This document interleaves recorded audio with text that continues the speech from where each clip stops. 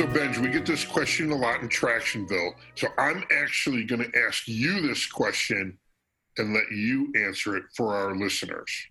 How do you balance quarterly rocks, to-dos, and urgent tasks?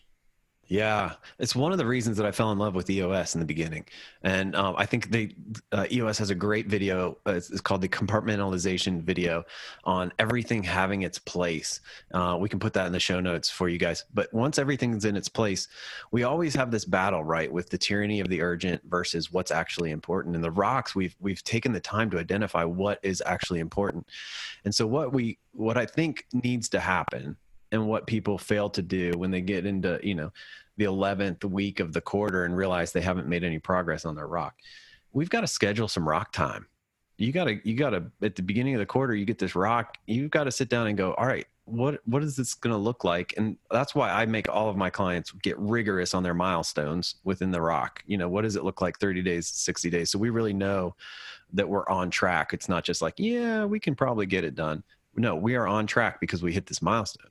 Okay, well, if we're going to hit this milestone, what is that going to take? Well, I'm going to need 30 minutes every week to make sure I hit this milestone. I'm going to need 2 hours every week, and then you get real with, is this rock actually a rock that can get completed in this quarter? Because I do have limited restraints. I do have to deal with people issue and customer issues and all of the tyranny of the urgent.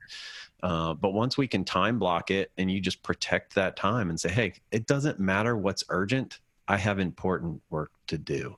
And you've got to get in that mindset that it's urgent, but it's not important. And I'm here because I want to do the important things, because I have a core purpose and I've got a 10-year target, and that's what's most important. And one more tip on this: so many times, if you just let that urgent thing simmer a little bit, it'll go away. Somebody else will pick it up. Another leader will pick it up. Somebody will deal with it.